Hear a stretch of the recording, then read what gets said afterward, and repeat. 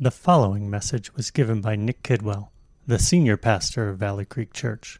For more information about the church, visit us online at www.valleycreek.church. Well, last week, we've been walking through a series in the Gospel of Matthew, and last week, Jeff led us through the Lord's teaching on humility. The disciples were asking Jesus who among them would be the greatest, and the Lord turned their understanding for greatness on its head.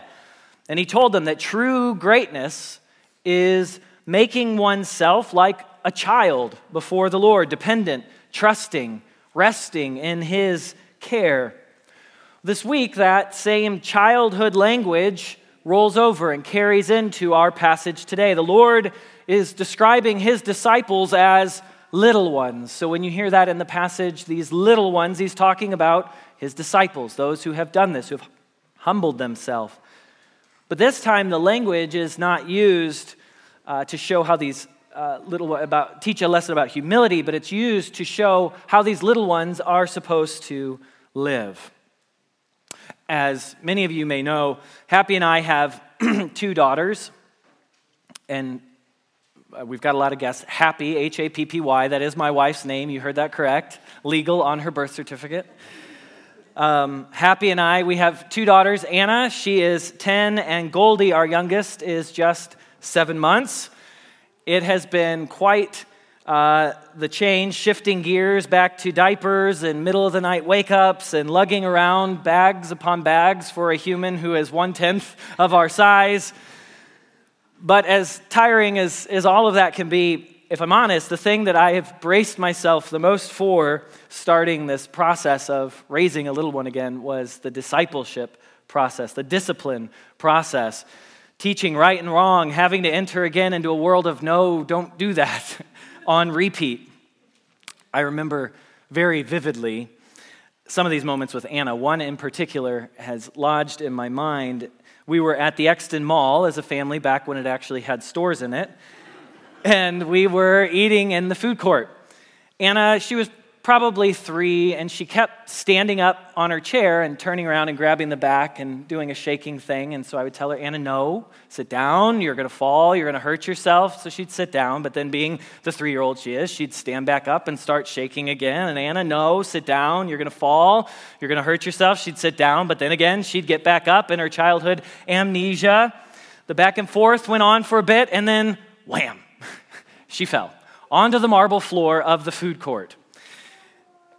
Doesn't look good to the people around us, but she did. I have to admit, I am less than compassionate in these situations. Happy is much better. As soon as I knew she was fine, there was no blood and she wasn't disoriented, just startled, my heart was, I told you. I should show more compassion in those moments, but this moment in particular did turn into an effective teaching tool over the years.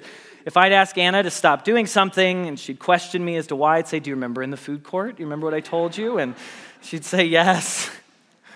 Why didn't she listen to me at first? Well, there's the sin factor. And then, of course, she was 3. But larger than that, there's a short-sightedness that she had. She didn't see the danger in what she was doing. She didn't believe what I was telling her and that I had her best in mind. After the fall, she understood that. She understood the seriousness of listening to me in a way that she hadn't before, especially when I was saying that her safety was on the line. Our passage this morning, in our passage, the Lord teaches us a similar lesson. Only it's not about bouncing on chairs or falling on the floor, but our engagement with sin. And the dangers that we face are far greater than falling on a hard floor. Their consequences with eternal ramifications. So please, if you would, turn with me now to Matthew chapter 18, where we will be reading verses 5 through 9. And I am going to pray for us because we need the Spirit of the Lord to help us understand His Word. Father, I do just ask that as you have been with us, as you promised to be with us, that you would be with us now in this moment. Be with me as I seek to expound your word. Thank you that you have spoken to us, and we just pray by your Spirit that we would receive it, that our hearts, all of us, would be convicted convicted of sin, convicted of our need for the salvation that you have graciously shown us through Jesus Christ. Be with us, we pray, in the name of your Son, Jesus. Amen. All right, Matthew 18, verse 5, and this will be on the screen if you don't have a Bible with you. Whoever receives one such child in my name receives me, but whoever causes one of these little ones who believes in me to sin, it would be better for him to have a great millstone fastened around his neck and to be drowned in the depth of the sea. Woe to the world for temptations to sin, for it's necessary that temptations come, but woe to the one by whom the temptation comes. And if your hand or your foot causes you to sin, cut it off and throw it away. It's better for you to enter life crippled or lame with 2 hands or 2 feet than to be thrown into eternal fire. And if your eye causes you to sin, tear it out and throw it away. It's better for you to enter life with 1 eye than with 2 eyes to be thrown into the hell of fire. This is the word of the Lord. This is a short passage, but it has a lot to say. The Lord is using some very graphic images to speak to the topic of sin. We are the children standing and jumping on the chair, and the Lord is graciously warning us. Sin is a word not used very often in our culture today. It's a word wrapped up with spiritual meaning, a word that denotes guilt. It carries with it condemnation. And since we are largely a secular society who diminishes personal responsibility for our actions and despises the thought of judgment, it makes sense that we don't talk about it much. It just doesn't really fit. But as believers in Jesus Christ, we cannot shy away from talking about sin. Some churches, seeking to be relevant, seeking to be unoffensive, try to avoid this word, but we can't do that. We have to talk about sin because it's impossible to talk about humanity, to talk about God, to talk about our needs if we don't. If we don't talk about sin, we let the child continue to bounce on the chair until they fall. If we don't talk about sin, a person can never truly come to know God. Well, thankfully, our Lord cares more about us than to keep silent. Dealing with sin was Christ's primary purpose in his coming. Thankfully, he's willing to offend our senses if it means saving our souls. And that's what he's doing in this passage. There are many words used throughout the scriptures that talk about sin. The word that we translate here, it has a focus on the temptation that leads to sin, as well as the sin action itself. That's why some translations actually use the word stumbling block. Whoever causes one of these little ones who believes in me to stumble, or if your eye causes you to stumble, it's the act of tripping up, falling down, tumbling into sin. And our passage warns us not to fall into it ourselves or to lead others down its path. And so this morning, we're to consider 3 questions together that come out of this passage. What is sin? Why is it so serious? And what are we to do about it? So first, what is sin?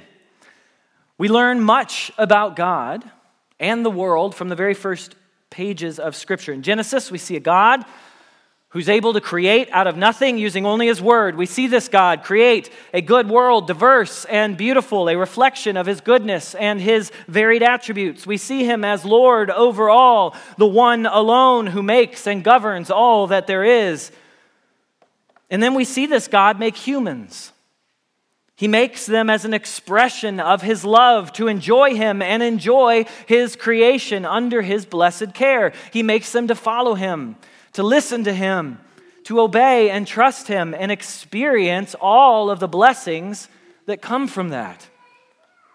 And then we see him entrust this blessed creation to humanity, who he created to be his image bearers, to reflect his heart to the world, to one another, and to bring him glory. And so in the very first pages of Scripture, we see a glorious God, sovereign over all, who made everything good, worthy of praise and thanksgiving. And we see a people who were made to praise him and thank him and reflect him in their every action and deed, obeying his word for their good. But we also see, unfortunately, in the first pages of Scripture, that humanity does not live up to the blessed call on their lives. We do a class before service called Donuts and Doctrine. In Donuts and Doctrine this morning, our catechism question was, what does the law of God require?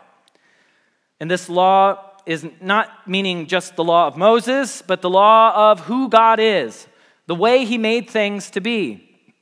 And what was the answer? Personal, perfect, and perpetual obedience. That we love God with all our heart, soul, mind, and strength, and love our neighbor as ourselves. What God forbids should never be done, and what God commands should always be done. Now, if you are a living, breathing human sitting in the church this morning, I hope as we read that you think, yikes. We ought to think, yikes. That's a very lofty requirement. Perfection. But it is what God made us to be. Perfect in regard to righteousness, not perfect as in being God himself, but perfect in obedience to him, in glorifying him, in reflecting him. We think, yikes. But Adam and Eve, those God first made, they wouldn't have first thought, yikes, if they heard that. When they were first created, they were without sin in that moment. We don't know how long, but there was a time where they did uphold his law. But then, when tempted by Satan in the form of a serpent, they broke God's law and they sinned. Sin, in its most basic definition, simply means to fail to live up to God's law. The concept of sin really means missing the mark. If you're supposed to be here, you're here. And when it comes to holiness and moral perfection, anything that isn't here, even if it's just here, is falling short. The Bible tells us, for all have sinned and fall short of the glory of God. When Adam and Eve sinned by eating the fruit that they weren't supposed to, sin was unleashed onto the world. From that point on, Scripture makes clear we all have become sin factories. Our bodies are fallen, and the very desires of our hearts and our spirits want to rebel against God. Our spirits are hardened. Adam, as our representative head, failed and was condemned. And ever since, we all likewise have been condemned and fail as well. Living in a glorious world made by God, but a world that is now cursed and fallen and in sin. Unless we look to Adam and we shake our fists and say, I could have done better, let's consider what the Scriptures tell us about sin and ourselves. We have to understand that if we're going to talk about it and know God. So for one, we all do it. We all sin. Scripture says no one is righteous. No, not one. We all would have done the same as Adam, and we all do the same as Adam every day. We have to recognize that. The slightest failure to do something out of absolute faith and trust and dependence upon God, that's sin. As the Catechism said, doing what God says not to do is sin. And not doing what he does say to do is sin. If you think, well, I'm not that bad, I don't know that I sin, I ask, have you loved God with all your heart and soul and mind and strength today? Have you loved your neighbor as yourself perfectly? Have you never had an evil thought towards another person? No harsh word has ever left your mouth? Have you never envied? Have you never been enraged? Have you never failed to thank God for all the good in your life? Have you charged God with wrong? If your answer is yes to any one of these things, and the list could be infinite. Scripture tells us we even come up with ways to sin against God. If the answer is yes to any of these things, which it is, you've sinned. We all have. In fact, apart from Christ, Scripture tells us it's impossible for a person to never sin. Some may sin more or less, but we lost the ability to not sin when Adam and Eve took that first bite. We all give ourselves over to it.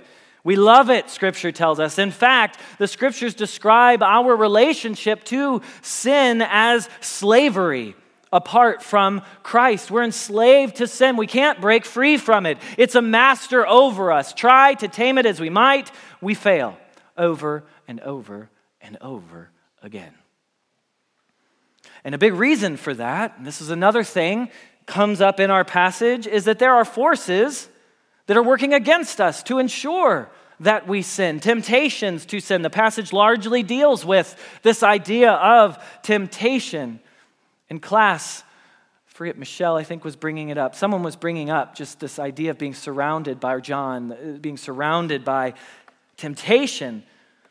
Verse 7 says, "For it's necessary that temptations come." This doesn't mean temptation is good. No, it says also, "Woe to the world, woe to the one by whom temptations come." It just means temptation is inevitable. It's a part of this sinful cycle that we exist in. There are forces seeking to ensure that we don't walk with God as we are supposed to, playing to our sinful desires. And these temptations, they come from all sorts of places.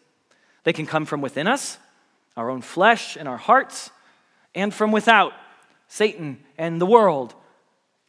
All these things work together to defame our God and lead us away from Him. Ourselves, we're doing that. Not only do we sin, but we're actively being enticed to do so. And when we do sin, we are responsible for it. It's a current cultural trend to write stories about well-known villains, helping us to empathize with them, seeing things from their perspective, what led them to be the way that they are. It's not wrong to feel for broken stories of people, but we have to be very careful with such stories, lest we forget, no matter what happens to us in our lives, we are responsible for how we act. Jesus was the most egregiously sinned against human on the planet, and yet He never sinned.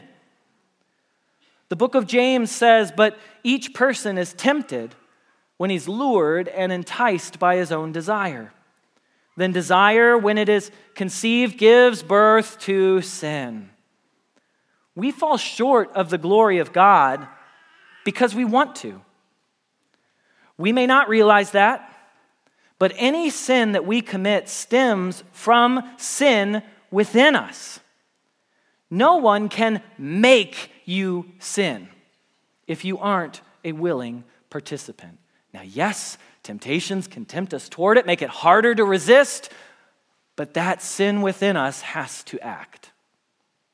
We're willing. The Apostle John writes, "If we say we have no sin, we deceive ourselves, and the truth is not in us. If we say we have not sinned, we make Him a liar, and His word is not in us." The reason that we take time each week for a moment of confession of sin during our service is because we can't forget this, that we fall short still of this law, even in the power of Christ. We will talk in a minute about the grace that comes through Christ to cover our sins, but even as a forgiven people, we have to remember we've been delivered from sin. We need ongoing forgiveness for sin, and we need help staying away from sin.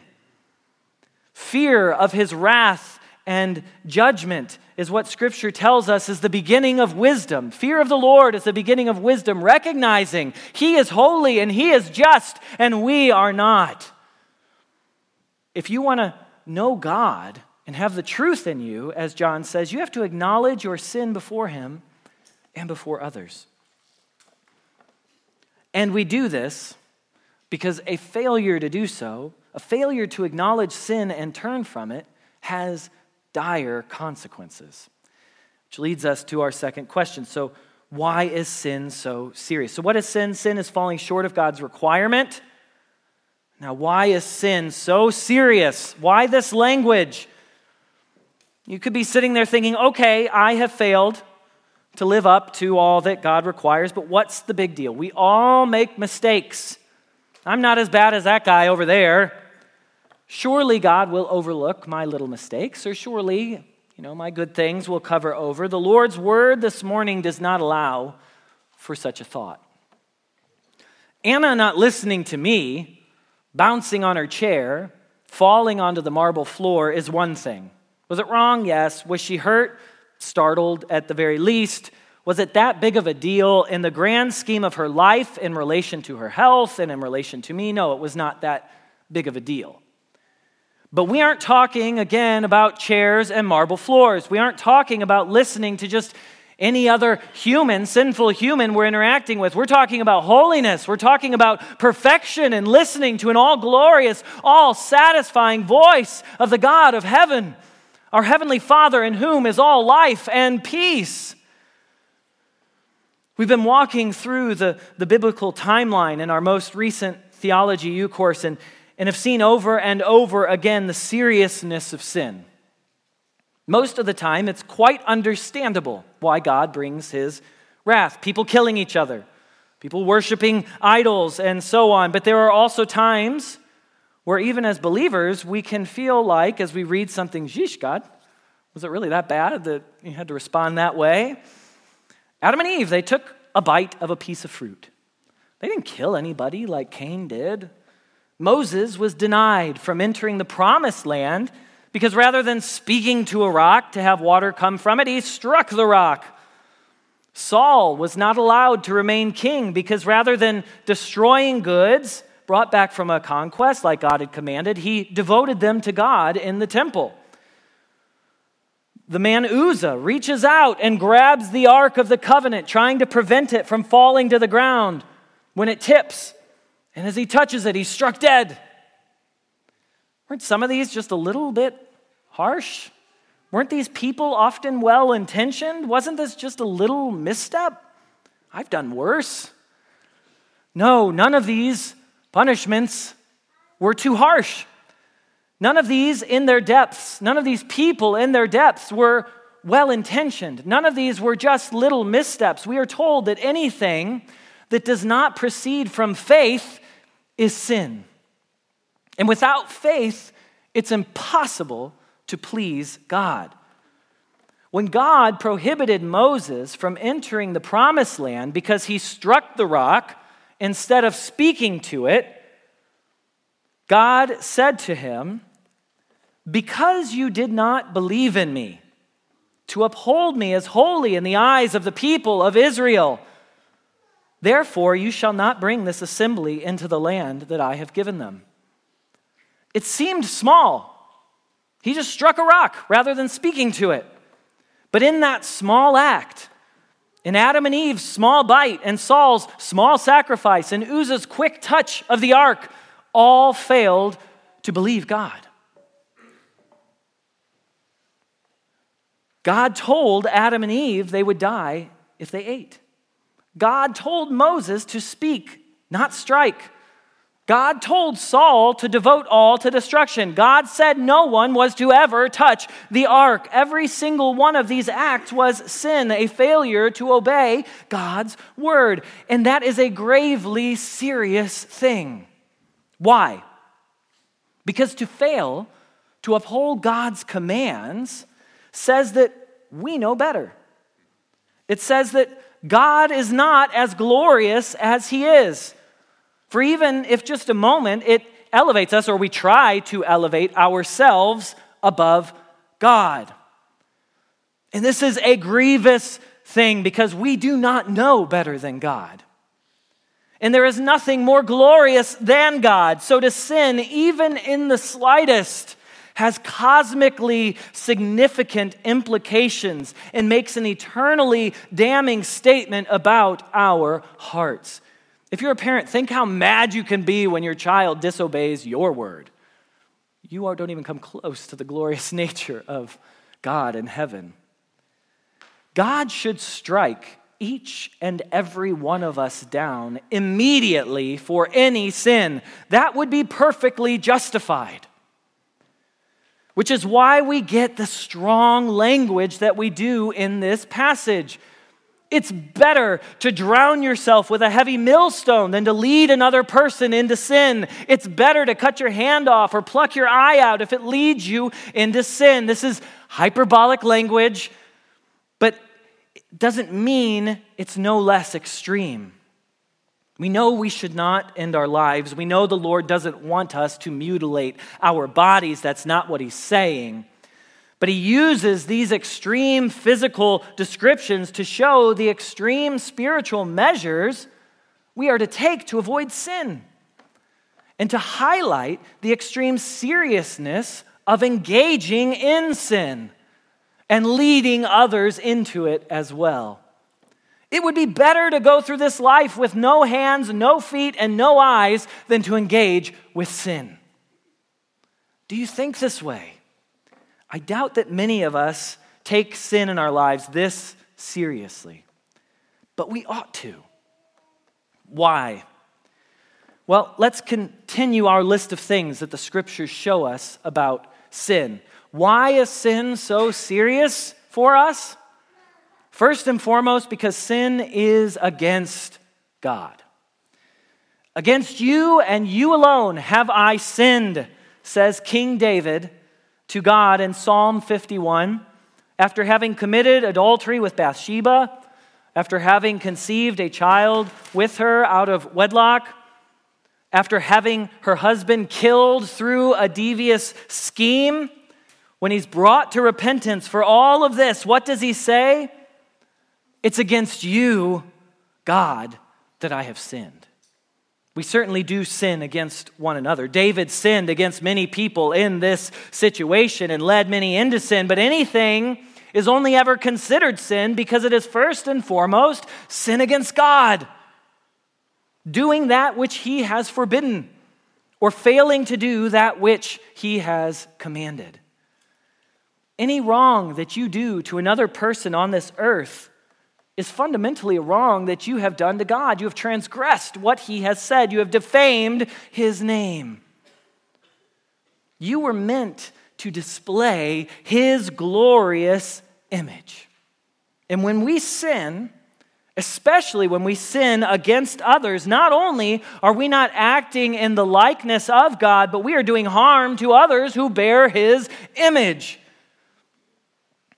It showed a lack of respect and trust when Anna wouldn't listen to me. But I'm a sinful human. I could be wrong about the chair, and I'm limited in my authority. But when we bounce on the chair in defiance of God, we are defying the one who is never wrong.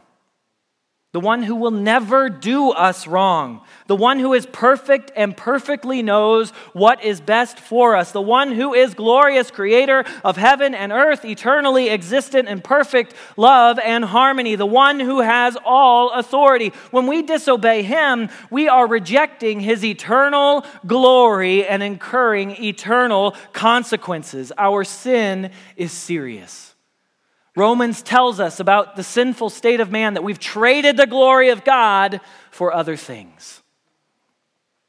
And because of that, our sin deserves death. So we sin against God, our sin deserves death. For the wages of sin is death. Romans 6 reminds us. God told Adam and Eve if they ate of the fruit of the tree of the knowledge of good and evil, that they would die. We all have a sense of justice.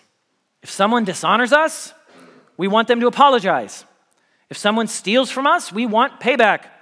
If someone harms us or someone that we love, we want them to face the consequences. We feel this way because God is a God of justice. You can only have moral affections and moral feelings and morality if there is someone who is a moral lawgiver. You can't have it without that. So when we sin, even in the slightest, punishment is deserved for the dishonor, the distrust, and the effects that comes because of our sin. And because we are sinful, finite beings, there is no way that we can ever make up for the wrong that we have done to God. I'm not eternally glorious, so I cannot make payment in myself for an eternally egregious sin. Because of our sin, We all experience spiritual and will all experience physical death. We've been separated from God.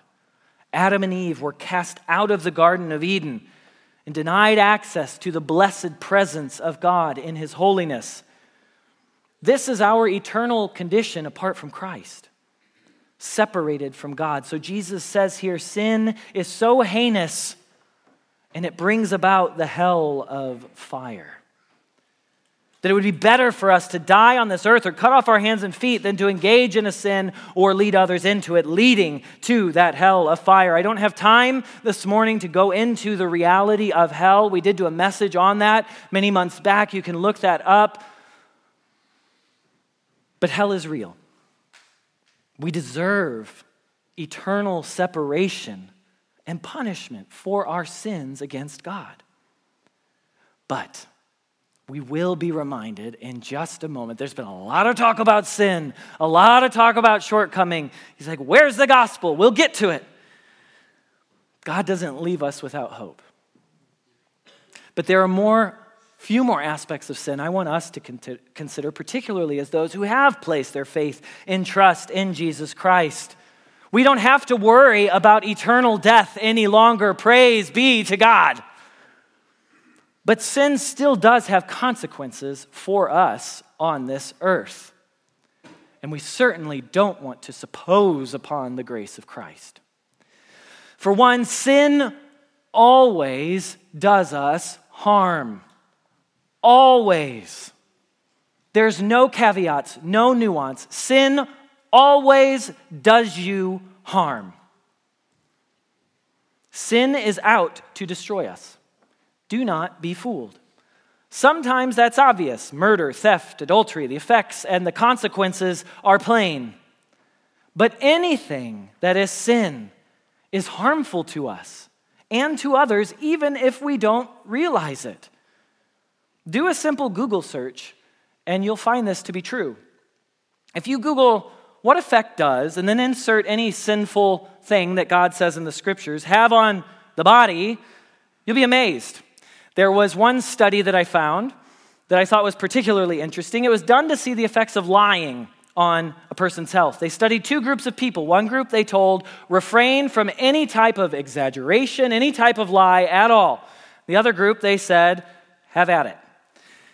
The results, and this is what they say, and this was not a Christian study, when the subjects who were not told to refrain from lying, so when the group that was lying, told more lies, their health went down. And when they told the truth, it improved. In fact, telling 3 fewer minor lies a week translated to 4 fewer mental health complaints and 3 fewer physical complaints. End quote. And the study doesn't stand alone. Our common sense tells us this. Lying, hatred, sexual promiscuity, homosexual activity, drunkenness, gossip, unforgiveness, gluttony, the list could go on. They have very real effects on us, on our bodies, on each other, on society, disease, stress, mental health, etc. These things promise life, but they do not deliver. But sin again isn't just about what God says not to do, but what He says to do. Google also, what effect is joy? What effect does peace, patience, kindness, generosity, prayer, church attendance have on your health? Guess what you'll find? There's no diseases on that list. You'll find people who practice these things generally live longer, live healthier, live happier. You want to lower your risk of heart disease and your cholesterol and improve your sleep? Well, according to health studies, you should learn to forgive. It's not rocket science. Studies simply confirm what the Bible proclaims. There's a way that God designed us to live. And it's good. And it brings Him glory. Now, I'm not saying that we only ever experience physical pain or otherwise because of some direct sin in our lives. That's not the statement that I'm making here. We live in a broken world. Scripture makes abundantly clear that even as we seek to walk in holiness, we will feel the effects of this world.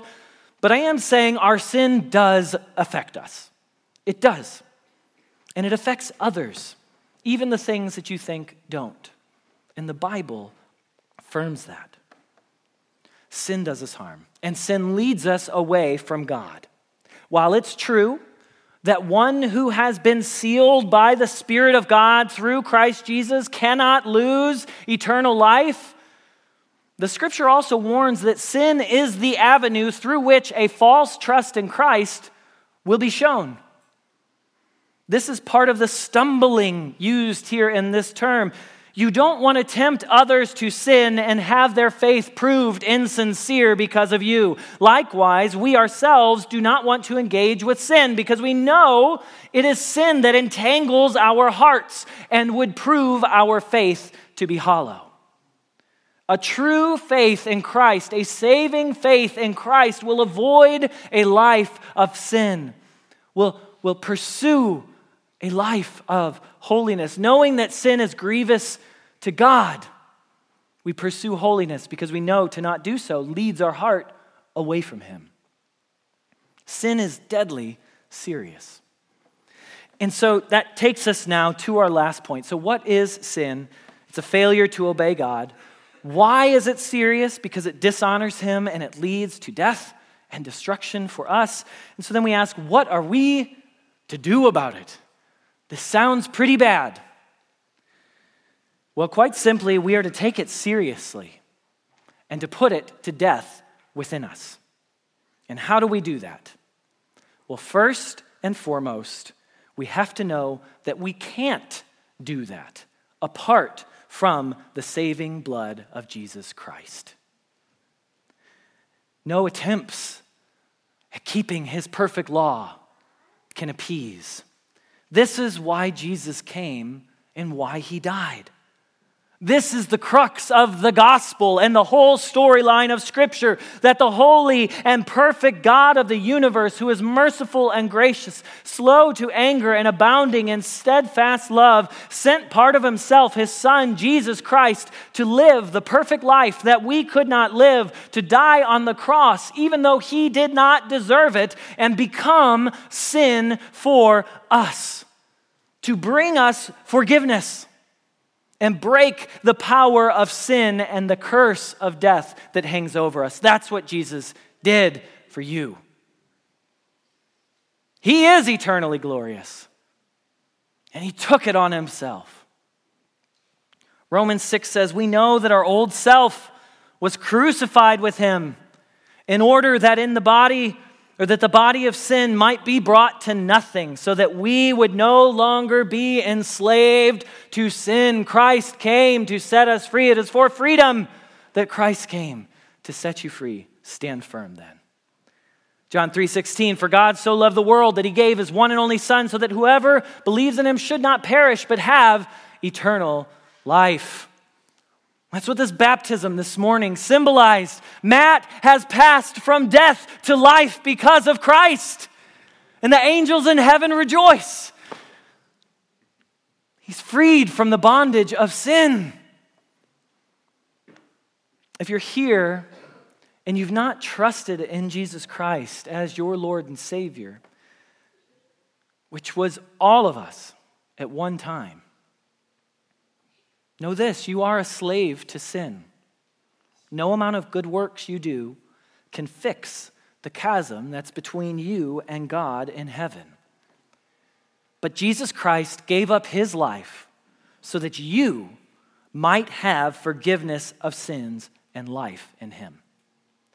You just have to acknowledge that you need Him, that your sin is serious, and you will be forgiven. It is as simple as that. But then we don't use this forgiveness and this freedom as a cover-up for evil, but rather we pursue holiness together. Paul continues in Romans 6, so you also must consider yourselves dead to sin and alive to God in Christ. He's speaking to us. Let not sin reign, therefore, in your mortal body to make you obey its passions. Do not present your members to sin as instruments for unrighteousness, but present yourselves to God as those who have been brought from death to life, and your members to God as instruments for righteousness. God wants to work good through you. Jesus reminds here in Matthew, we are not to sin, nor are we to lead others into it. So together as a church, we have to pursue holiness. The first part of our section, verses 5 to 6, certainly have something to say about the world to those outside the body of Christ. Woe to them if they tempt and lead one of Christ's little ones astray. Woe to them if they persecute God's beloved people. But there is definitely application for us toward one another within the body of Christ, even in that verse. We must, as Hebrews says, exhort one another every day, as long as it's called today, that none of us may be hardened by the deceitfulness of sin. What does this mean? It means we have to call one another to faithfulness. We're doing that right now. And we pursue faithfulness ourselves for God's glory and for our good and for the good of others. We must not sin against one another, doing harm to each other, but rather our example as a church should be one of love, the fruits of the Spirit being displayed among us, and you all do this so well. I am so thankful for this church. I see much of the love of Christ shared among you in this room. We must know God's word so that we can have our powers of discernment trained in all righteousness so that we can help others along the way. We don't want to be like those who call evil good and good evil and give approval to what God does not. We have to be willing to open up our lives to one another. There should be no category of sin in your life that another believer close to you does not know about. That doesn't mean we have to share every detail and every moment of our stumbling, but we should have people close to us that we can share with who know all the types of things that we can struggle with so that they can keep us accountable, so that they can pray for us, so that they can speak into those things. God promises to bring healing through confession and power through this type of communal pursuit of holiness. We have to take sin seriously. If you find yourself easily prone to anger, do you just brush it off? Don't do that. Confess it to others. Ask for help. Seek God. If you keep falling into sexual sin on your electronic devices, lock them away at the times of the day you're most tempted. Use filters or programs to keep you accountable. If you know that certain substances are a hindrance for you, don't put yourself in a situation where you'll be tempted by them. There's an infinite amount of varied application for this point. But the basic bit is this. In whatever ways we can, we need to put sin to death. Not living as monks, shutting out the world. Sin will still be in our hearts that way, but being wise and discerning. Knowing what is sin for us, what triggers and tempts us, being open with others and utterly dependent on the Lord and His Spirit for power. Is there a sin in your life that you have failed to treat seriously? Is there a sin you've not confessed to God or to anyone else or dealt with? Do it today. Today. Things don't just get better with time. Roots only get thicker and deeper, and the illness spreads.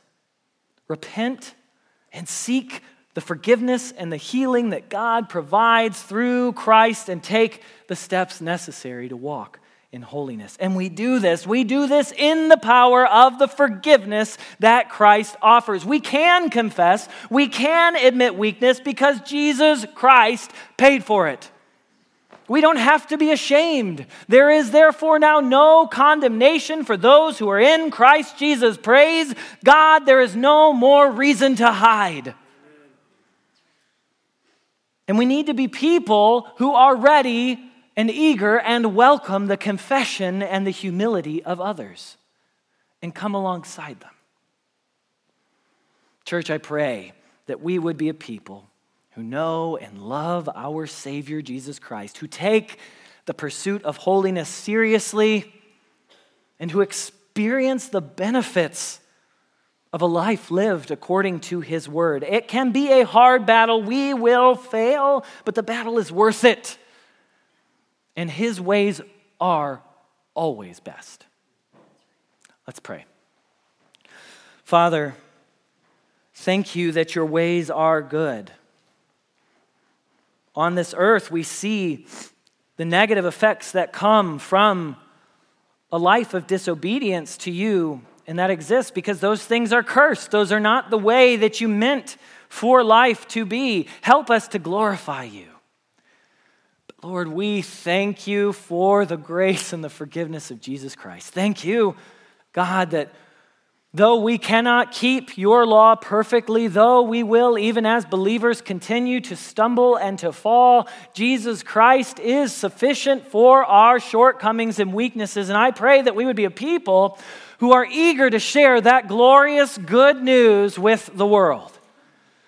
That Jesus takes the burden of self off of our shoulders, takes the burden of performance off of our shoulders, takes the burden of hiding and covering our shame and our guilt off of our shoulders and gives us forgiveness. Thank you, Father, that that is true. Let it be true in our hearts this morning, I pray. In the name of your Son, Jesus, amen. You've been listening to a message by Nick Kidwell, given at Valley Creek Church. For more information on the church and other messages, please visit us online at www.valleycreek.church.